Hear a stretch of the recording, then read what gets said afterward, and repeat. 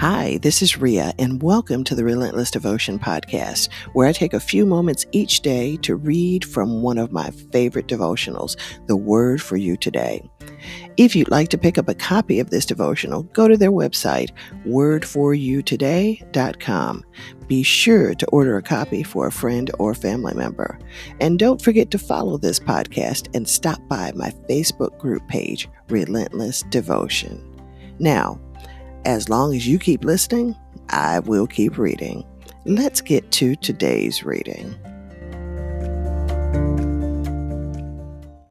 Monday, December 28th. The reading is entitled, Have You Been Betrayed? The verse comes to us from Psalms 41, 9th verse, New Living Translation.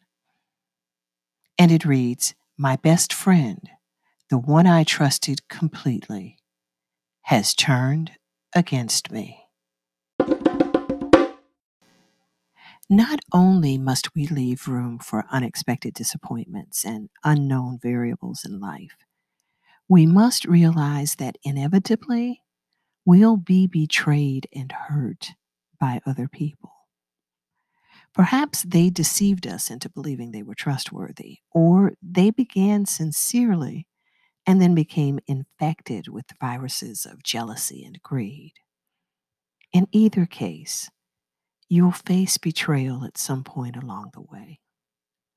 Even the psalmist David faced that, and he wrote, My best friend, the one I trusted completely, the one who shared my food, has turned against me. And included in the list of adversities Paul suffered in his ministry are what's called false brethren. See 2 Corinthians 11th chapter, 26th verse.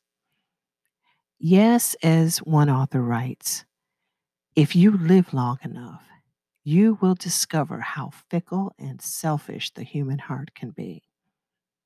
And it's often the people we love most and trust implicitly who have the greatest power to betray us.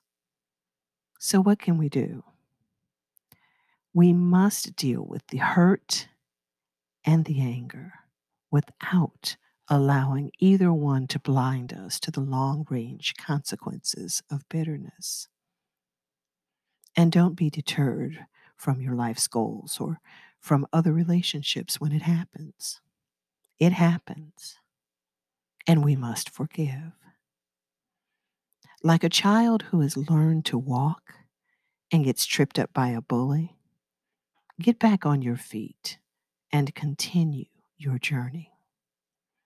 You'll be a little sore and a bit bruised at first, but the scabs will heal, and you'll be stronger for having survived the fall.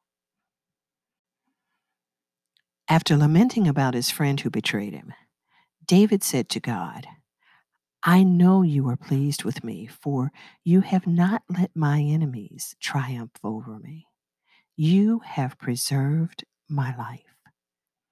That's Psalms 41, 11th and 12th verses, New Living Translation. Now that's the winning attitude.